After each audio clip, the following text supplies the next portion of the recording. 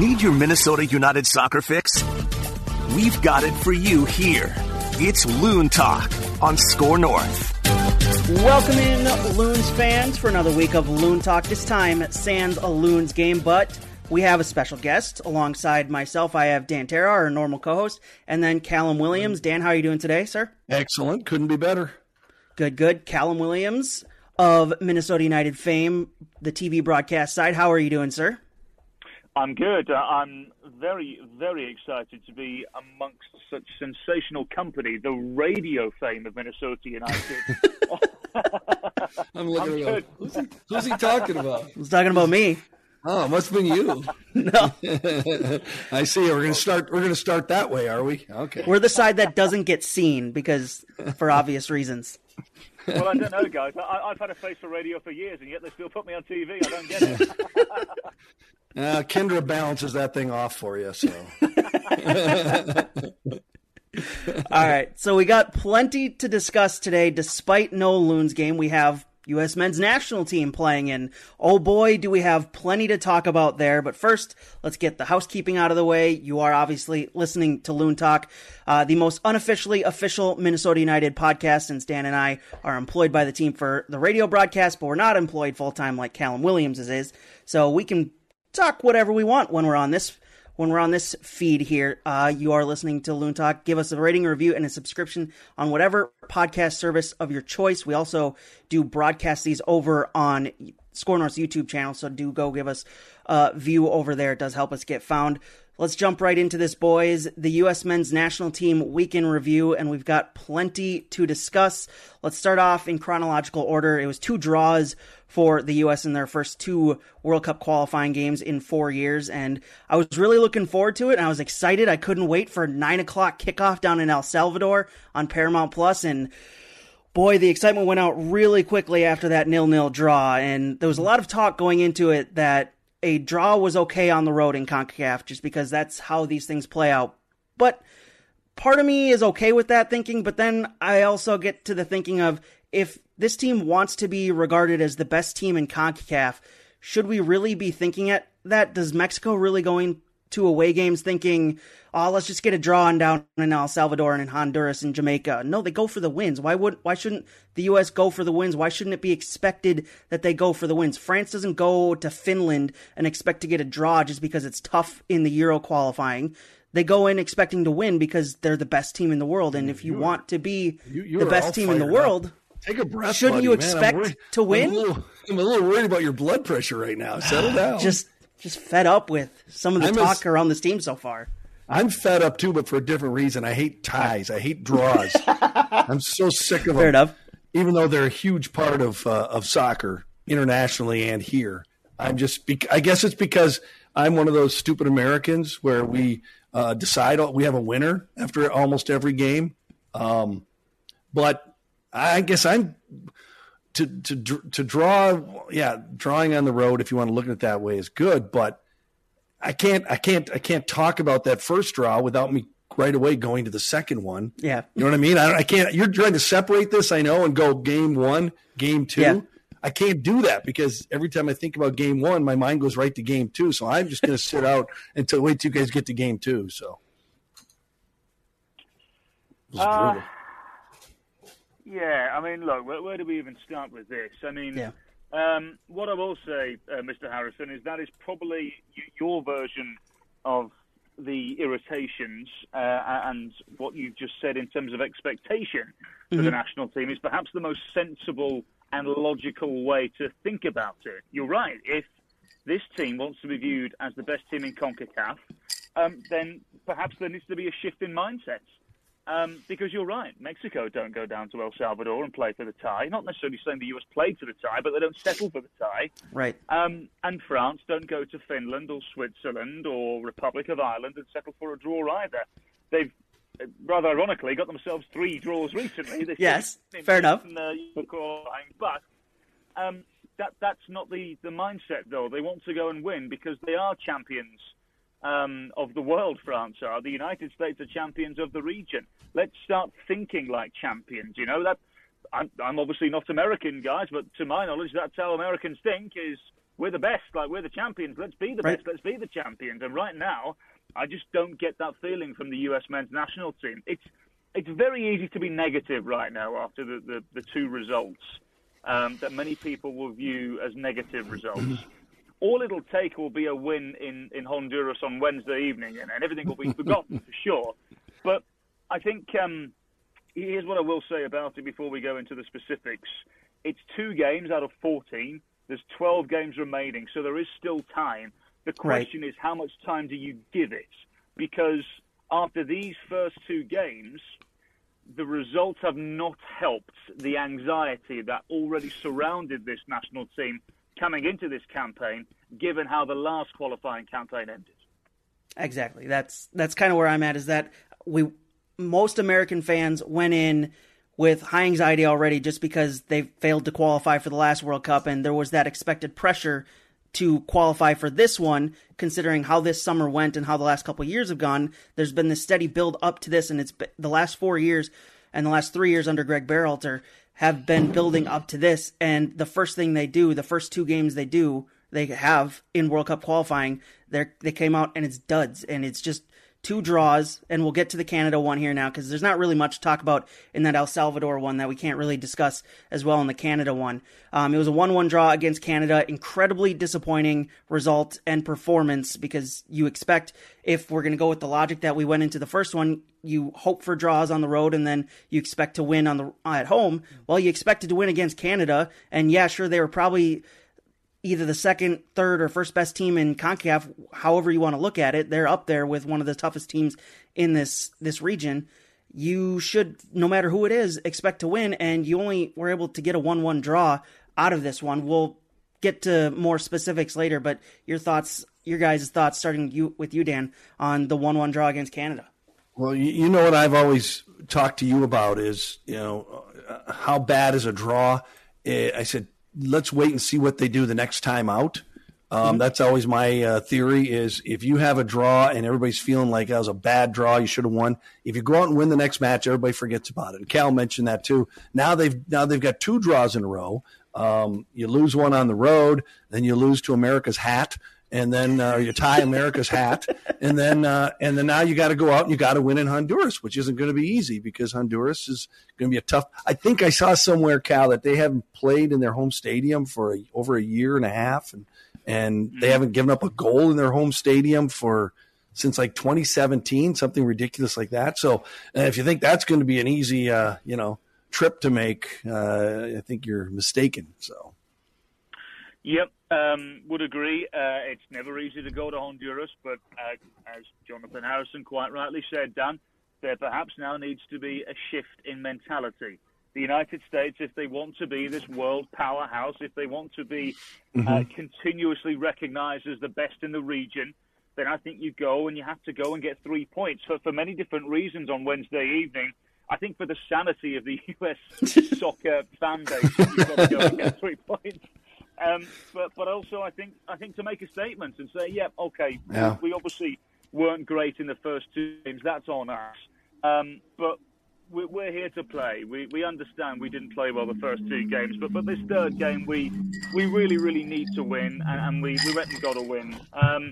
But it's just, honestly, I think for me right now, guys, there's a real, more than anything at the moment, and there's not too many people saying this right now, I think for the first time in a long time, there's a real lack of identity with the U.S. men's national team.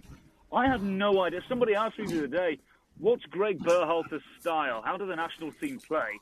I don't know. I just don't know. And I'm not necessarily saying that's a majorly bad thing, because you adapt to certain scenarios. You're going to play very, very differently, or you should play very differently away to El Salvador than you do home to Canada. Those are 2 completely different games, and you are going to play differently, or you should play differently anyway. But there's never... I can't think of a recent game where there's been any fundamentals where you kind of think to yourself, right, well, that's obviously what the US do. I can't think of anything. And that's a real worry now, because Greg Berhalter has been in this job a long time to establish an identity. And maybe it's the case of they are going through a bit of a transitional period where there's a lot of younger players coming in now. We've said goodbye to the likes of Clint Dempsey and what have you over the course of the last few years, and it is a bit of a transitional period. But Christian Pulisic is now a Premier League player. Weston McKennie, regardless if he's playing or not, is good enough to be on the Juventus roster. Tyler Adams is good enough to play for Rasenball Leipzig. You've got Brendan Aronson just signing for Salzburg and doing well and scoring the other day, of course, against Canada. This team has got enough about them where, as you said initially, Johnny, in my opinion, you have to go to places like El Salvador. You have to host teams like Canada. You have to go to places like Honduras, and you have to go for the win.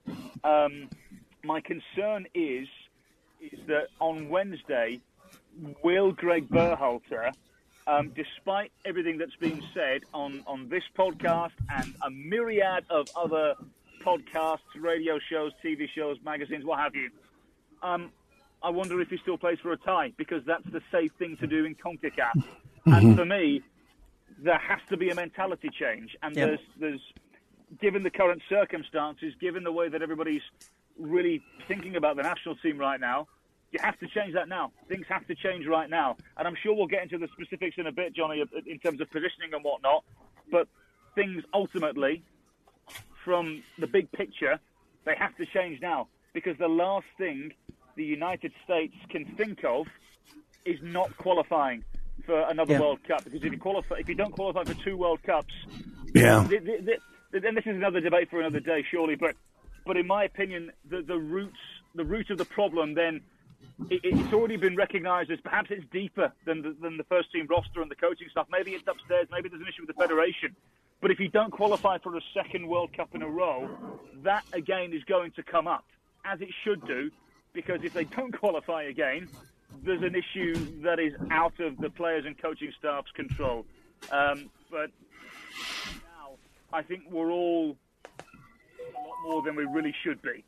I think I'm with you 100%. I think a lot of this has to do with this transition from some of the staples that have been there for a long time to a younger team with some new pieces.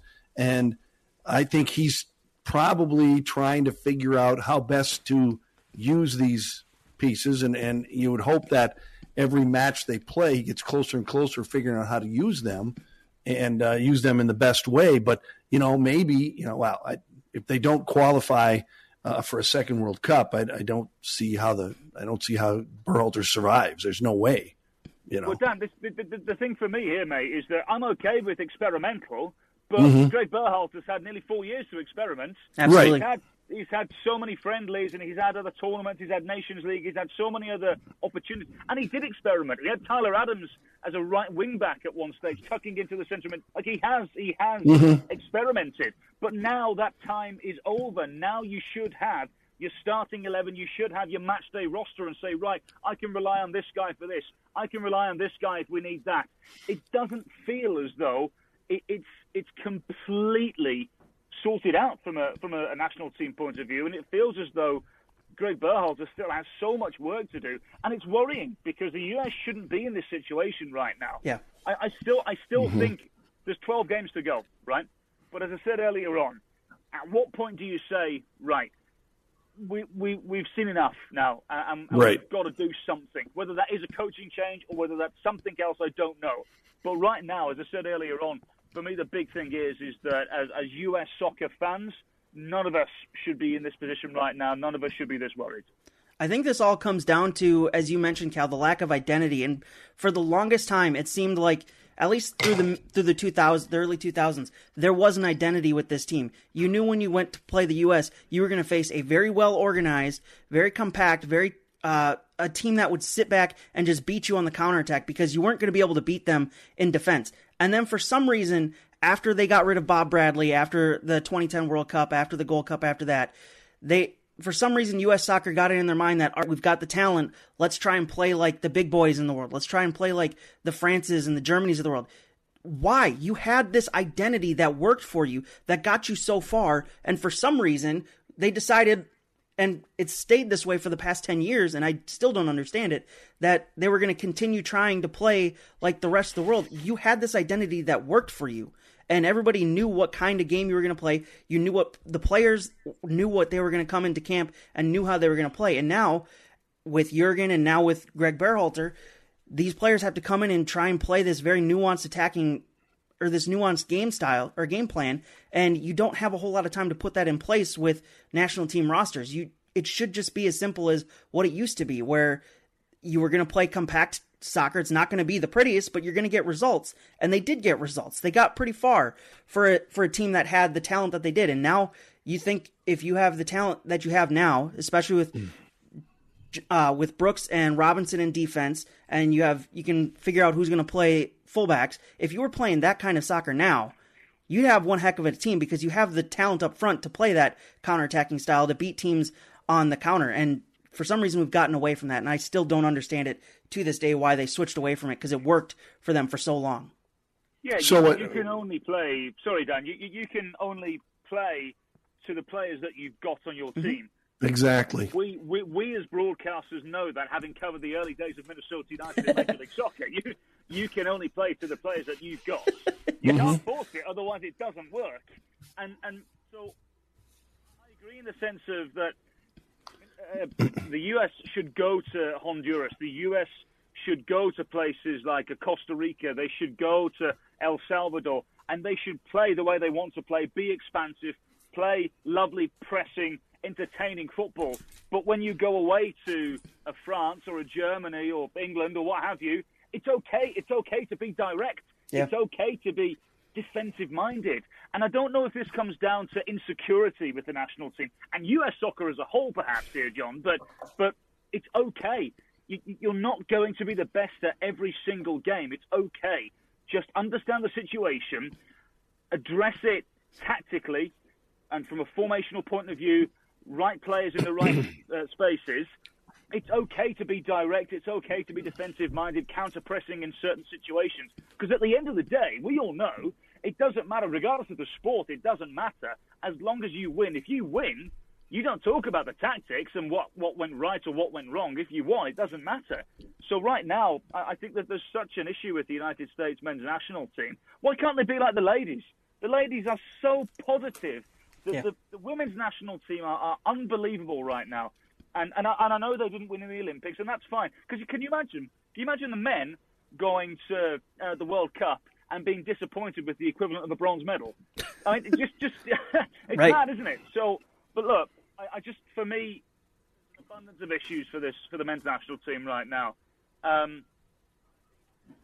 comes down to, I think there are, I'm not saying everybody, but I think there are a lot of people that make decisions that are insecure.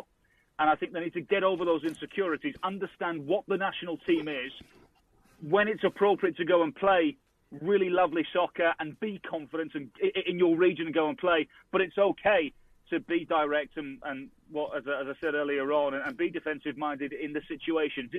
It is literally managing the game and managing your situation. It's soccer 101. Yeah, absolutely. You took the words right out of my mouth. You have to play a style that you have the players to execute it. So my questions would be, are they playing the right style of play for the players that they have on this roster? And then the other part of it is, do they have confidence in their roster? Because if USA Soccer, whether that be the executive branch or the coaching staff, if they don't have confidence in this team to go down to Honduras and play for a win, then we've got huge problems, and we'll be lucky to qualify for the World Cup if that's the case. If they don't have confidence in this roster to go out and try and get a win in Honduras, well, then we don't belong in the World Cup because it's not going to turn out well for us. So, and those are things we're going to find out in matches like the one in Honduras, because if there's no confidence there and they're playing the wrong type of attack for the talent that they have, they aren't going to win. So absolutely. I've got 5 guys who should be talking points after those first 2 matches, and we can get into them here. I want to start with the guys who saw their stock drop a little bit because we're already on a negative path. Why not continue on that before we get to the positives here? Let's start with Serginho Dest. He's now left the camp because of injury. He was, I'm going to put it this easily, he was awful in those first 2 games. He was taken advantage of in El Salvador, and Alphonso Davies had an easy time of it against him as well. And you could see his fellow defenders along that back line were getting so frustrated, and even the midfielders as well, were getting so frustrated and seem annoyed with him by the amount of times Dest was getting forward and just forgetting or just lackadaisically tracking back and not doing his defensive duties. His lack of defensive play was awful, and it forced Tyler Adams to take himself out of the midfield in the El Salvador game in particular. And you saw how that ruined the team, because as soon as Serginho Dest came off in that El Salvador game and Tyler Adams was able to go back into his midfield role where he was just absolutely destroying anything that El Salvador was able to do, you saw that they had been missing that for so much of that game. And had that been there, U.S. probably would have come out with a win in that one. But because Serginho Dest just did not play defense at all in those first 2 matches, it ruined their chances, I think, to get a win in either of those matches. My question for you guys is, was he ever healthy going in? I mean, that's what it looked like. It looked like a guy that wasn't playing at 100%. And if so, you got to get him out of there sooner. That's a good question, Dan. I don't know. Serginho Dest is on his day, he's a delightful little footballer, and is technically very good. He's a player that you want on your roster. I think such is competition now with the US national team, with the amount of emerging fullbacks. I think perhaps Serginho Dest. I wonder if he perhaps underrated the opponents. I wonder if he kind of thought to himself, "I'm playing, professional football with Barcelona week in, week out. Well, not week in, week out, but he's certainly getting games." Yeah. I wonder if he kind of thought to himself, "I don't necessarily have to be at 100% here." I don't know. I don't necessarily want to put words in the player's mouth, but there was something not quite right, wasn't there, for sure? And now, obviously, it turns out that there was a hamstring injury. But it's irritating for sure, because, again, this is a player that really, when you look at him at club level where he plays, and even if he wasn't playing for Barcelona, he'd still be a top-level player somewhere. You want to get the best out of those players. You expect the best out of those players, particularly in qualifying games like this. These are the moments where you need the best from your big players. So yeah. I wonder if moving forward, do we start to perhaps wonder, can we count on Serginho Dest? Especially with, as I said earlier on, the abundance of fullbacks that are emerging. Reggie Cannon, I know it's not gone particularly well at Boa Vista because of certain financial issues, but to my knowledge, he was on the verge of a deadline day move to Fulham, which fell through. And I think there's interest in him from elsewhere. I think there was an Italian club that quite like the look of him as well. So, he's a good player, and he's still young as well, and certainly fits the description of modern day fullback. Let's not forget as well, DeAndre Yedlin. I know he wasn't great against Canada when he came on, and for me was a major fault for that Canadian goal. Yeah. As was John Anthony Brooks for sure. But it's an interesting one, isn't it? Because you would say Serginho Dest, with how comfortable he is on both feet as well, he perhaps gives you an option to bring another body in, perhaps another midfielder or something on a World Cup or Gold Cup roster or what have you. But if you're going to bring him, he's got to be motivated. He's got to be playing good football. And I just wonder again, this is not the first time we've seen this from the national team. Not just this national team either, by the way. This happens in abundance on the international stage. Are players like this just brought in because of the club that they're playing at? Right. I wonder what Serginho Dest, if he's not necessarily at 100%, if he's not playing at 100%, if he's playing for let's just say for Prague, someone like that, is Greg Berhalter considering him? I don't know. And again, this is all hearsay. I don't know any of this, but it's an interesting thought, Dan, for sure. Yeah, another guy who you kind of mentioned it there. Can you count on Serginho Dest? Can the U.S. men's national team count on Weston McKennie. More and more has been coming out about what happened to him. ESPN reported earlier today that Weston McKennie was suspended and eventually sent home early for spending a night outside of the team's bubble in Nashville, as well as bringing in an unauthorized visitor into the team's bubble and eventually his hotel room. Landon Donovan said on Grant Wall's podcast that he knows exactly what happened, and it seems like it's now been reported what's happened, and is extremely disappointed with him. He said Weston has a lot of work to do with his teammates, and that, quote, things are almost beyond repair, unquote, which is pretty shocking to get to that point with a guy who clearly, if you had him against Canada, it seemed like he probably would have been a game changer with how little this team was getting into space in that midfield, how little the midfield for the U.S. men's national team was finding spaces in between those two low blocks by Canada.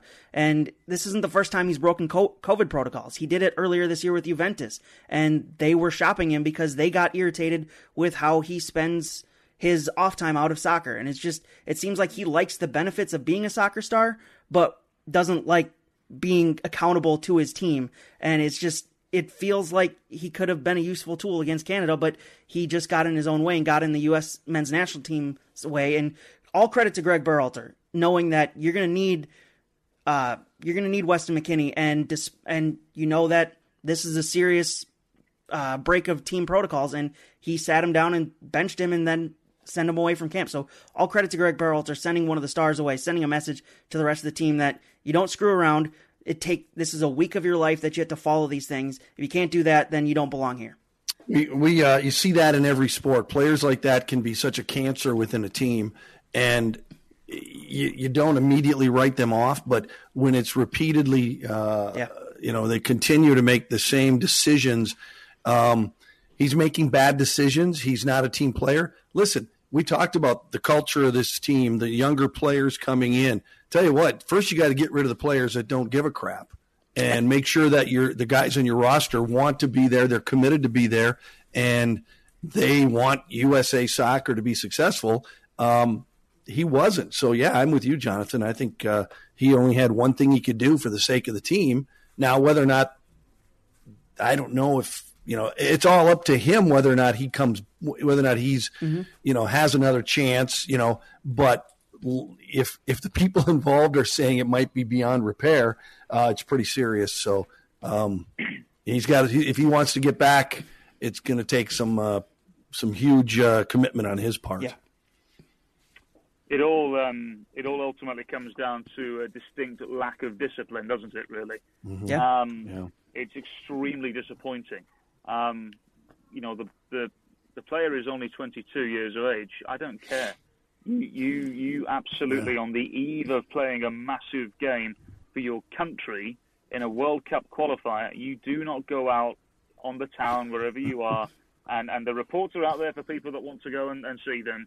You do not break curfew. You do not go and break the COVID protocols. You do not bring other people back to the hotel and what have you. It's extremely disappointing. Fortunately for Greg Berhalter, that there are a couple of other players that could very easily slot in. I think the fact that Kellen Acosta has done so well, I think made the decision a little easier for Greg Berhalter. Also, the emergence of Christian Roldan over the last couple of years as well. He's certainly an option. James Sands has been sensational as well for New York City FC. So that there's options for sure, but it's a really difficult one because I've seen people on social media today defending Weston McKennie, saying, "Oh, he's a young boy, let him go and have fun," and all this kind of stuff. Look, in my opinion, you lads know me pretty well. There's nobody who likes going to the pub for a couple of beers more than myself. Right. But goodness sake, not the day before you have a big game against Canada in a World Cup qualifying game, and during a global pandemic. What are you doing? Right. What are you doing? So, look, I think Greg Berhalter made the right call. I think it's a brave call. I think it's the right call, though. And it does. I think it shows that Berhalter will take. He won't take any chances, and he's certainly not going to take any garbage from players that make mistakes like that. I just hope now that Weston McKennie learns from this. This is not the first time he's done something like this, as Jonathan mentioned. I just hope that he learns from something like this.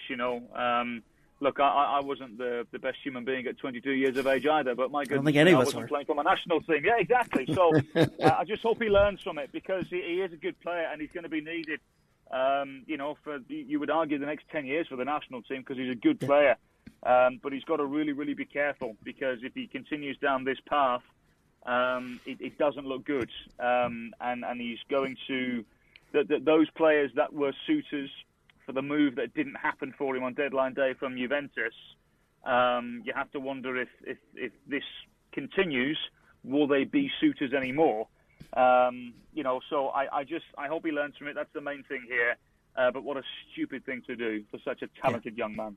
I know. I was reading some stuff on the internet that apparently Max Allegri, his coach at Juventus, is already thinking about, or was apparently thinking, now that he was basically booted from U.S. men's national team camp for disobeying rules, COVID rules, which he's done before, that he was thinking of punishing him at Juventus as well. And I don't know how you can do that at the club level, but absolutely, if you're able to, because just you need to send a message to the kid, because there's so much talent there. It's clear that there's talent there. And just, man, it just takes... I know it's not fun having to sit inside, but these are the rules, and it's just 1 week, man. Like, you have 1 week to play for your national team to get them into a good position to qualify for the World Cup, and you can't even do that. But, let's switch to some positivity here. The guys who did stand out in these past two games, despite the team overall not standing out that well, one of Weston McKennie's midfield partners, Tyler Adams, I thought he was absolutely outstanding in those two games. Key in the midfield in both games, sweeping up counterattacks by both El Salvador and Canada. You saw, as I mentioned earlier, you saw how influential he can be in the midfield. When Dest was taken off, he was free to boss the midfield again, and he just showed exactly why he, A, should be captain, and then B, should be one of the best midfielders in this team, if not even more. Yeah, I thought he was probably the best player in the last two games, if you throw them together as a whole. So he's what you're looking for. He's a guy that you want to have, whether he's captain or not, I don't care. But, yeah, he's the type of guy that you want to put into a leadership role on this team. And maybe, you can lead by example and get some of these other younger players to, pull their head out of their ass and realize that they've got a golden opportunity. And, it's all about growing up. And we see this in athletes in every sport. Some of them get that wake up call and they grow up and they become good people. Sometimes sometimes they never do. You just don't know. Everybody's so different. And sometimes they fight those bad decisions their entire career and it follows them around. So, but you need to make sure you've got enough players like Adams on your club. Adams was the sensible player, opting to not go out on a night out in Nashville, which we're all delighted about. Nashville is a lot of fun, though. I gotta admit that. I've heard it's a good night out, but you just don't do it, do you? You just don't do it when you're representing your country, because there's so many players that would love to be in that position. And Tyler Adams is one of those players who has wanted to play for his country for so long. And the stories of him coming through the Red Bulls Academy and what have you, and playing in New York and various different youth clubs, and he's always said that was his dream, to play for the United States and represent them at the highest level he could. And I thought he was outstanding, and he is one of the more intelligent central midfielders I think the United States have got.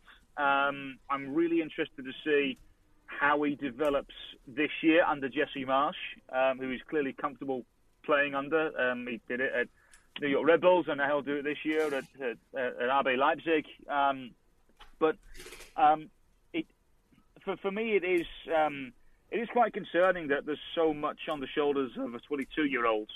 A 22-year-old that we in the United States still view as being quite young. And in Europe and the majority of the rest of the world, that's not necessarily the case. At 22, you should have, sort of 50, 60, 70 appearances under your belt as a first-team player, because you sign a pro contract at 16. You may have a loan spell here or there, but then you're in the first team at 19, 20 if you've got anything about you, and clearly Tyler Adams does. But my biggest concern is that there's a lot of weight on his shoulders when I don't think there should be this much weight. I'm not necessarily concerned about his age. I'm just concerned that there's a lot of focus on him and there should be a lot of focus elsewhere as well. It seems like he is burdening a lot of what's going on at the moment in terms of the negative stuff from the national team. He's having to cover ground that he shouldn't necessarily have to. He's having to fill in when the fullbacks go forward a little too erratically. He's having to provide a late run in an 8 role if it's not coming. There's a bit too much being asked of him at the moment, and I'm sure he'll be comfortable with it. But I just wonder, can the rest of the players around him step up? Because I think if you have Tyler Adams in tip-top form with motivated, dedicated players around him, it's only going to be good for the United States. But for me right now, my concern is that I think there's a bit too much been asked of Tyler Adams.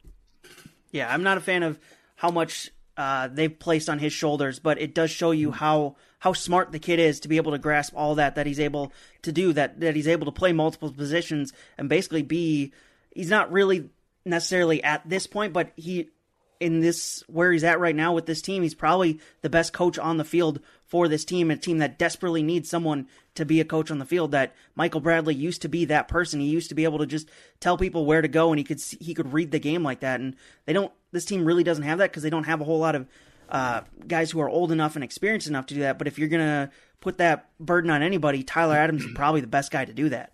Yeah, he is at this stage already at 22. He's an experienced European player. Yeah. He's been at Leipzig for several years now, and has been playing first-team football for a while. Scored the goal to send Leipzig was it into the Champions League semi-finals, was it, last year? Yeah. So he's got big game experience. So look, I understand that there should be a bit of pressure on his shoulders. There should be a bit of the national team relying on him, but not to the extent that they are. I think other players need to step up around him, and that's my biggest concern moving forward in terms of that area of the field, for sure. Yeah. My other guy that that I have more confidence in after those 2 games is Matt Turner. Did he do enough for you guys to basically claim the number 1 goalkeeper spot for the U.S. men's national team? That's always been Zach Steffen's spot to lose for some reason, despite him not playing a whole lot for Manchester. He plays in the cup games generally for them. Matt Turner, though, he's the only one of the top 3 keepers that starts regularly for his team. He's easily the best shot stopper in the national team pool. His distribution isn't up to Steffen's level, but it's not like he's awful like early 90s goalkeepers were. I mean, he's still a pretty decent distributor. I mean, but he's easily your best shot stopper, and he keeps out an early Canada chance that probably would have been the early go-ahead goal for Canada had it gone in, had Matt Turner not got his hand on it. But that's my question out of this one is, did he do enough in those 2 games and basically this entire summer to lock down the number 1 spot in Greg Berhalter's team?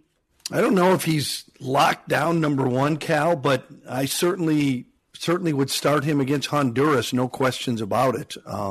But whether or not he is locked down number 1, I don't know. Probably only Berhalter really knows that, what's going on in his mind. But if he hasn't, he's close to it, and a good performance in Honduras would maybe put him in that situation.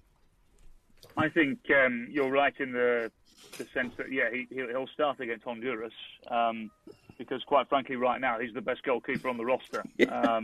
He's in terms of his form right now, he's playing the best.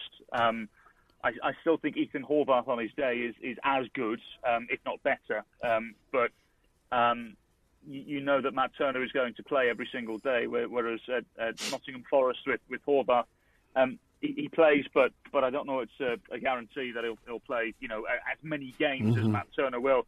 I think in terms of the grand scheme of things, goalkeeping-wise, I think Matt Turner may very well, at this stage, I think he may very well have walked himself, saved himself, I'm not sure what the real terminology is there, into being the number 2 for Greg Berhalter. Let's just hypothetically say that the US qualify for the World Cup. I think right now, I think Matt Turner goes. And I think right now, if the World Cup is tomorrow, I think Matt Turner goes as the number 2 behind Zach Steffen. Do you think so? Okay. The reason I say that is because I think Turner's performances have spoken for themselves, and he's more than deserving of the opportunities that he's got. I just think Zach Steffen has probably got a bit more big game experience. And I know, again, that Matt Turner played in big games for the United States. I know he did so well in in the Gold Cup and what have you. But so did Ethan Horvath in the Nations League as well, and in the Gold Cup as well. You know, I mean, I just think Zach Steffen, I think he probably sees a bit more on a day-to-day basis, and I'm not, by all means, I'm not begrudging or being disrespectful to the quality of Major League Soccer here, but you guys know I love this league more than anybody. But when you're training on a regular basis with the players that Zach Steffen is at Manchester City, you're going to get better. You are simply going to get better. I agree with you, Johnny, that I know he only plays in the cup games and what have you, but he has played in some pretty big cup games for Manchester City. He's played in some pretty big games for the United States as well. I just think he's the better goalkeeper out of anybody right now. I think if you're asking me, you know, going into the opening day of the World Cup for the US, who starts in goal, and for me, it would be Zach Steffen, no questions asked right now. I think out of all the pool of goalkeepers, I think he is absolutely, unequivocally, the number one, no questions asked. You're telling me the front line of Adam Buxa, Gustavo Bo, and Carlos Gil doesn't match up with the front line of Manchester City's Jack Grealish, Kevin De Bruyne, and Gabriel Jesus? I'm not saying that. No. I just think Zach Steffen's the number one. It's as simple as that. Zach Steffen's the number one. There's a reason why he got the move to Manchester City. There we go. Yeah. The last thing I wanted to talk about after these two games, I know it's the favorite topic of the gnome Adrian Heath that I have up behind me if you're watching the video. Substitutions. It's always the topic at hand for Minnesota United fans for some reason. You're tied 1-1 at home against Canada. Your players are wiped out from playing 90 minutes a couple days before, and you know you got another 90 minutes ahead of you coming up on Wednesday, just 3 days later, and you wait to make any substitution beyond the one at halftime for Sergiño Dest, who was injured. You wait till the 83rd minute to make a substitution, and you bring on Josh Sargent for some reason, and we could talk about that, but that would be another 40 minutes of talking about Josh Sargent and why he continues to get chances with the U.S. men's national team. But I just don't understand why, when you know you have 3 really tough games in less than a week, you don't make substitutions earlier in the match. Yeah. It was a head scratcher, wasn't it? For sure. At the point when Berhalter did make the changes, I thought to myself, you've left this a bit late here. And look, the players he did bring on as well, they're more than capable players. You know, De La Fuente is top class. He's playing for Marseille and doing well. You know, he's starting regularly for them. Roldan is a very good player, we've already said. It wouldn't surprise me if he's involved on Wednesday against Honduras. Josh Sargent, I think, despite him not delivering at the moment, I still think he's a more than capable player. I think he's made the wrong club move, but again, we'll discuss that another day, perhaps. But it was baffling. It really was, because it seemed to me as though the Canadians seemed far too comfortable. Even when they went 1-0 down, they didn't seem to panic. It seemed like everything was okay. And the US, I know they had chances, but it didn't seem as though it was as dominant as it needed to be. And look, what we must say here as well is we must give tremendous credit to the Canadian Soccer Federation, because they've come on leaps and bounds over the last couple of years, and a competitive Canada is only going to make the region stronger. But the United States have got to accept that. And they've got to accept they aren't the Canada of old, and they need to be better against them. The performance this past weekend is not going to be good enough against Canada now. But it was a head scratcher, wasn't it? Really, I think should he have brought on a couple of other players earlier on, for sure. But again, it comes down to the opposite of this is that, does he feel as though he has the players on the bench to make a difference? Does he feel as though he has players that can contribute in that particular time? And if you ask any coach, and Adrian Heath will say the same, that sometimes you feel as though the rhythm you've got, actually there's no need to change it, regardless if players are struggling for breath, want for better words. impact is too important to take off the field, and I understand that situation. The biggest issue for me right now, and it was evident again against Canada, but certainly at El Salvador, and Jonathan, you and I were texting about this, is there has never been a bigger need for the United States at centre forward than there is now. Over the course of, since I've watched US soccer, and we're going back since I moved here nearly 10 years ago now, there's always been a good centre forward. There's always been a centre forward that you could say, not necessarily rely on goals, but you could say, right, if he gets 2-3 chances, the US have got a genuine opportunity of scoring a goal. Right now, I'm not sure the US can say that.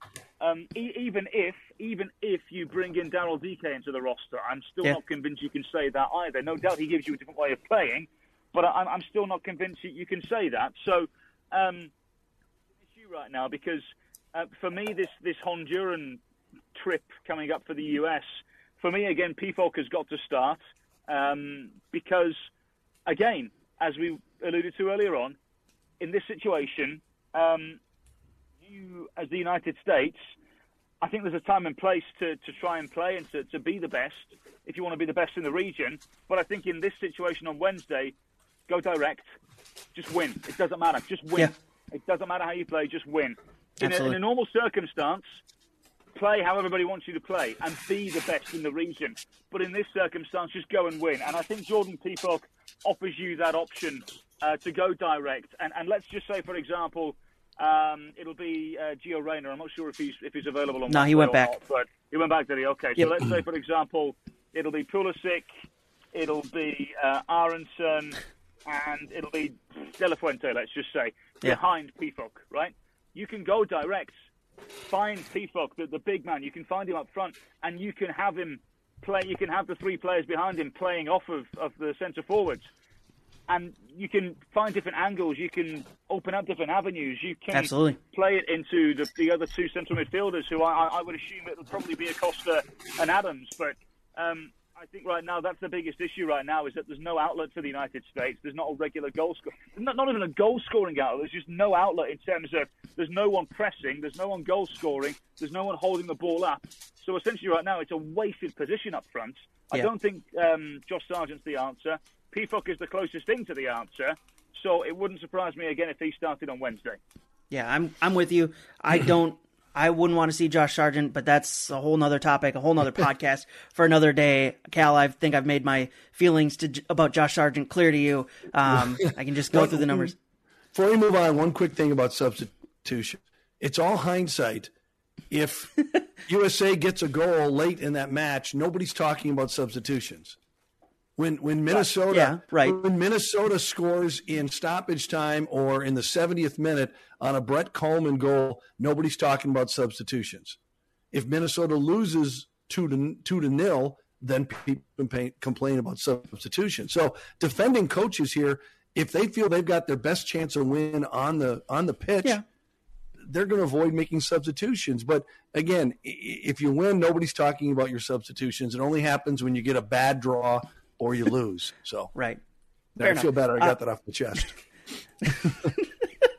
All right, we will move on from the U.S. men's national team talkers because in all reality, we are called Loon Talk, so we are a Minnesota United podcast. Next up for Minnesota, we didn't have a game to review for them. We do have a game to preview a little bit. We'll do this quickly because we are already 48 minutes in, and that U.S. men's national team talker went longer than I expected, so we'll have to cut one of the topics for today. But next up, a trip out to Seattle this Saturday. That game is at 4 p.m. kickoff, 3:30 p.m. pre-match show on Score North and on Bally Sports North Plus and the CW's Twin Cities. That's with Callum Williams and Kindred D. St. Aubin. If you want to listen to Dan Terhaar and myself, we are over on Score North on AM 1500, the Score North mobile app, and live.scorenorth.com. So a tough trip out to Seattle after 2 weeks off after that nice win down in Houston. Boys, your thoughts on the upcoming match in Seattle? Go ahead, Cal. Well, like you said, Jonathan, it's a tough place to go. It's never an easy place to go. The only thing I will say is that, look, what we would assume is that several of the bodies that Minnesota United have been without over the course of the last couple of weeks would be available. I was at training earlier today on Tuesday and saw Franco Fragapane moving around quite well. I still don't know he does if he's exist. Available. Who? He does exist. He does. Was he in a wheelchair? But this is the thing. He looked okay. He looked fine, no problem at all. But he looked okay a couple of weeks ago. So I don't know. I don't have a medical report. I don't know if he's available. I genuinely have no idea. But I think you would assume, wouldn't you, given the amount of time that these players have had to recover, the international break. I know several of them were able to get out of town and relax for a little bit, But you would absolutely assume that there would be players that would be available. The Sounders are such an anomaly because they were flying at the start of the year. Yeah. They were unplayable at times. Rui Diaz, such a little pest, and João Paulo in the centre of midfield is, someone who absolutely controls the flow of the way the Sounders go. The wide players cause issues.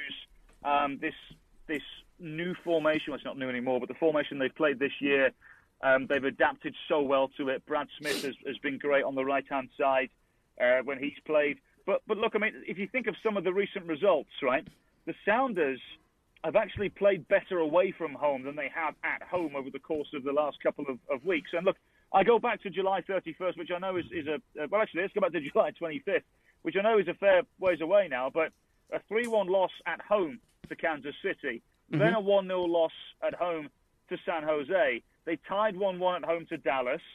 They went to Portland and thumped them 6-2 before winning, I beg your pardon, away at Dallas, losing at home to Columbus, losing at home to Portland. So the home form is not particularly glamorous at the moment. And I think the Sounders at this point of view, and I hope this isn't the curse of the commentator and this is clipped and what have you, but I'll say it as it is. Right now, I don't think there has been a better opportunity to get all 3 points at Seattle Sounders than there is this weekend. Now, I'm sure there's going to be other players returning. They've had international absentees and injuries as well, so I'm sure those players will be back and available, which may make things a little more difficult and may solidify them a bit more. But no doubt the Sounders are much more fragile at home than they have been for some time.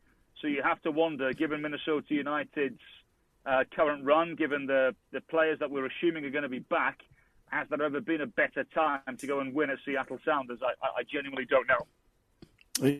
So much depends on who's back. You're right, Cal. I mean, if we can get, 2 or 3 of our, very important players back, I think so. What I think, something lately about playing in Seattle, I feel like brings out the best in Minnesota. I feel like that's some place that they, instead of going on the road and going, oh, this place is tough, I feel like for some reason when they go to Seattle lately, it's like, you know what? Screw them. We can win here. We can play with these guys.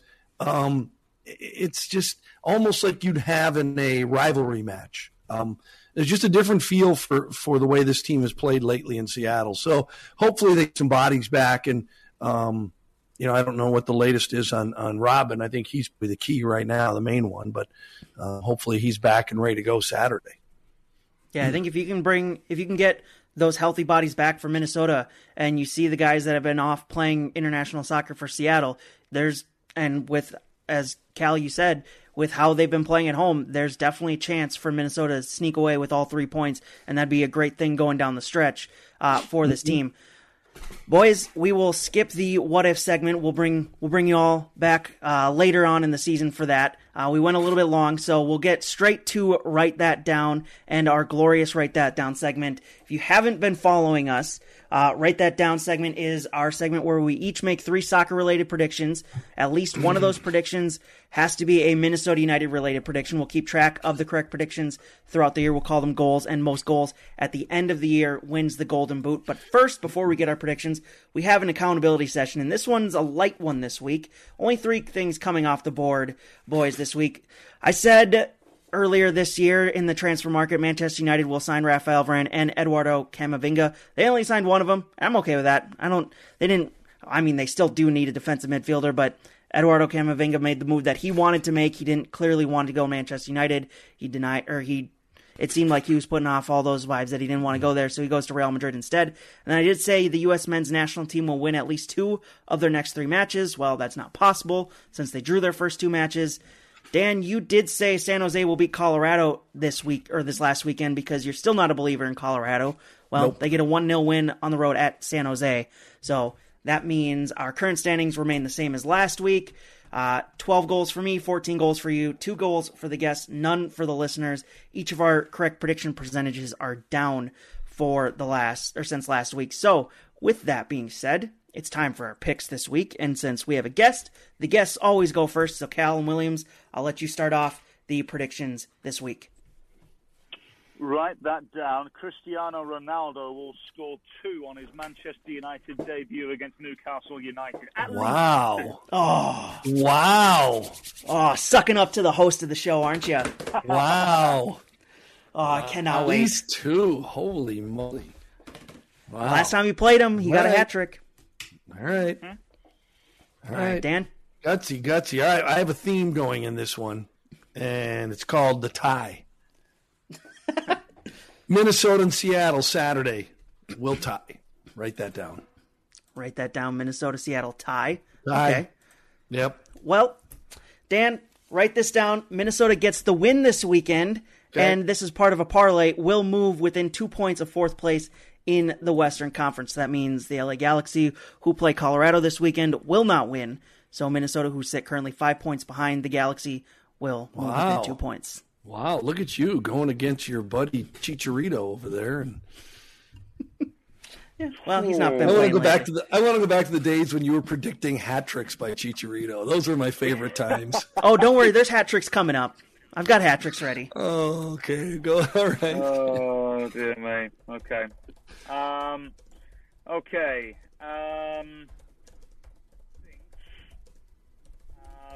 Within, where are we? September 7th, before the end of the month, there will be another firing of a head coach in Major League Soccer. Write that down. Ooh. Okay. Any ideas? You have somebody in mind? Nope. I don't even know who's the betting favorite. Would it be Bob Bradley at this point? There's a couple out there, I think, that their seat not necessarily hot, but or Tab Ramos is probably up there. Possibly. I mean, I don't think things are going quite as well as they expected in Cincinnati. Yeah. So I think Chicago, there might be 1 or 2 issues as well. Oh yeah, I never thought of Chicago. So that's why I'm quite confident in making that sort of prediction. There's been a number of them this year, which has been kind of surprising. But yeah, I like that one. Dan? All right. Write that down. USA and Honduras tie. Write that down. Man, you are just sending U.S. men's national or U.S. soccer Twitter into a panic right now. They come out with just 3 points after their first 3 games. Whew, that's not going to be good. It's not going to be good for anybody. Not good for Greg Berhalter, not good for that team, not good for the fans. Hope I'm wrong. Well, I'm going to go with some positivity here. Just hoping for Dan to get one wrong and me to get one right. U.S. men's national team will get a win down in Honduras on Wednesday night. Write that down. I'm just going to predict like a hat trick or something? Or like they're going to win by 7? I still have one more pick. Write that down. All right. I like when you go before me because then I can always change my picks and try and counter yours. So, all right, round 3. Round 3, Cal? Okay.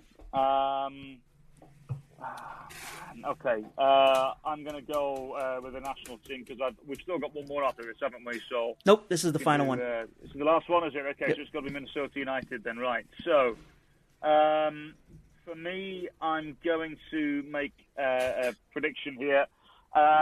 Towards the end of the season, Minnesota United finish in the top 4. Write top 4. That down.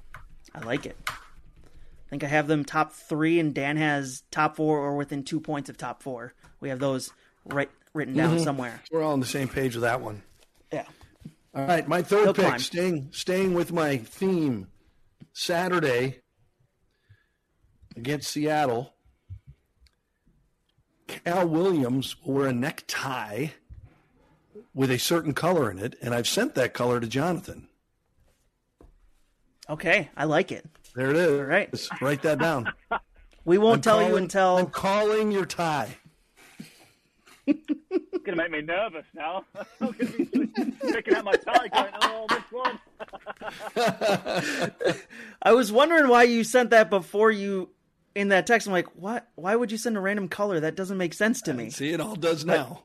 It all now makes sense now. It all comes together. All right. I like that. I like that kind of style of a pick. That's a good pick. All right. Final, write that down, of the evening and the week. Cal, you earlier said that Cristiano Ronaldo will score at least 2 goals. I'm going to go a little bit of a parlay here. Cristiano Ronaldo will score a hat trick against Newcastle, like he did last time he played them for Manchester United, and all 3 of those goals will come within 30 minutes of each other. So from the start of the hat trick to the end of the hat trick, it's going to be 30 minutes. What are you smoking down there in New Prague? Everything Manchester United related right now. I am just ready to see Ronaldo don the number 7 jersey again, because the Premier League bent the rules for him, just specifically for Cristiano Ronaldo, so they could break jersey sales records. You understand what the odds are of you being correct on this, right? Yeah, I'm well aware. Okay. I'm within 2 goals of you. I'm confident of making these picks again. I've caught up. Wow. There's confidence, and there's that.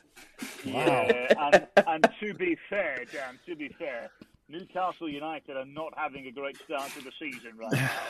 They are crap. That's one way of putting it, yeah. So we'll see, yeah. All right. Well, when we get done here, I want to talk to your wife. I've got some questions about your behavior lately, so just put her on when we're done. I'm worried about you. Well, that kind of vagueness, you could be talking about Cal or I. I'm not sure who you're talking about. I was talking about you. Yeah, I was talking about you. All right, that has been Write That Down for this week. Bold predictions for sure. Boys, it's been good talking to you, and I can't wait for Saturday to broadcast a game again. It's felt like it's been forever since we've been able to broadcast a game. Looking forward to it. Yep, go Loons. Thanks, Cal. Appreciate you coming in. Yep, cheers, guys. Appreciate it. Thanks, soon. Adios. Thanks, Dan. Thanks, Cal. Thanks, listeners, for tuning in. We will talk to you on Saturday as well as next Monday for Loon Talk. Geico presents Daily Affirmations. Repeat after me. We are filled with an abundance of joy. We are filled with an abundance of joy. Also an abundance of questions. Good thing Geico has 24/7 claim service to help answer questions and resolve claims quickly. Good thing Geico has 24/7 claim service. We are also filled with an abundance of biscuits. We are also filled with, I don't think it works this way. Oh, and jam. Don't forget jam. To manifest more Geico in your life, go to geico.com.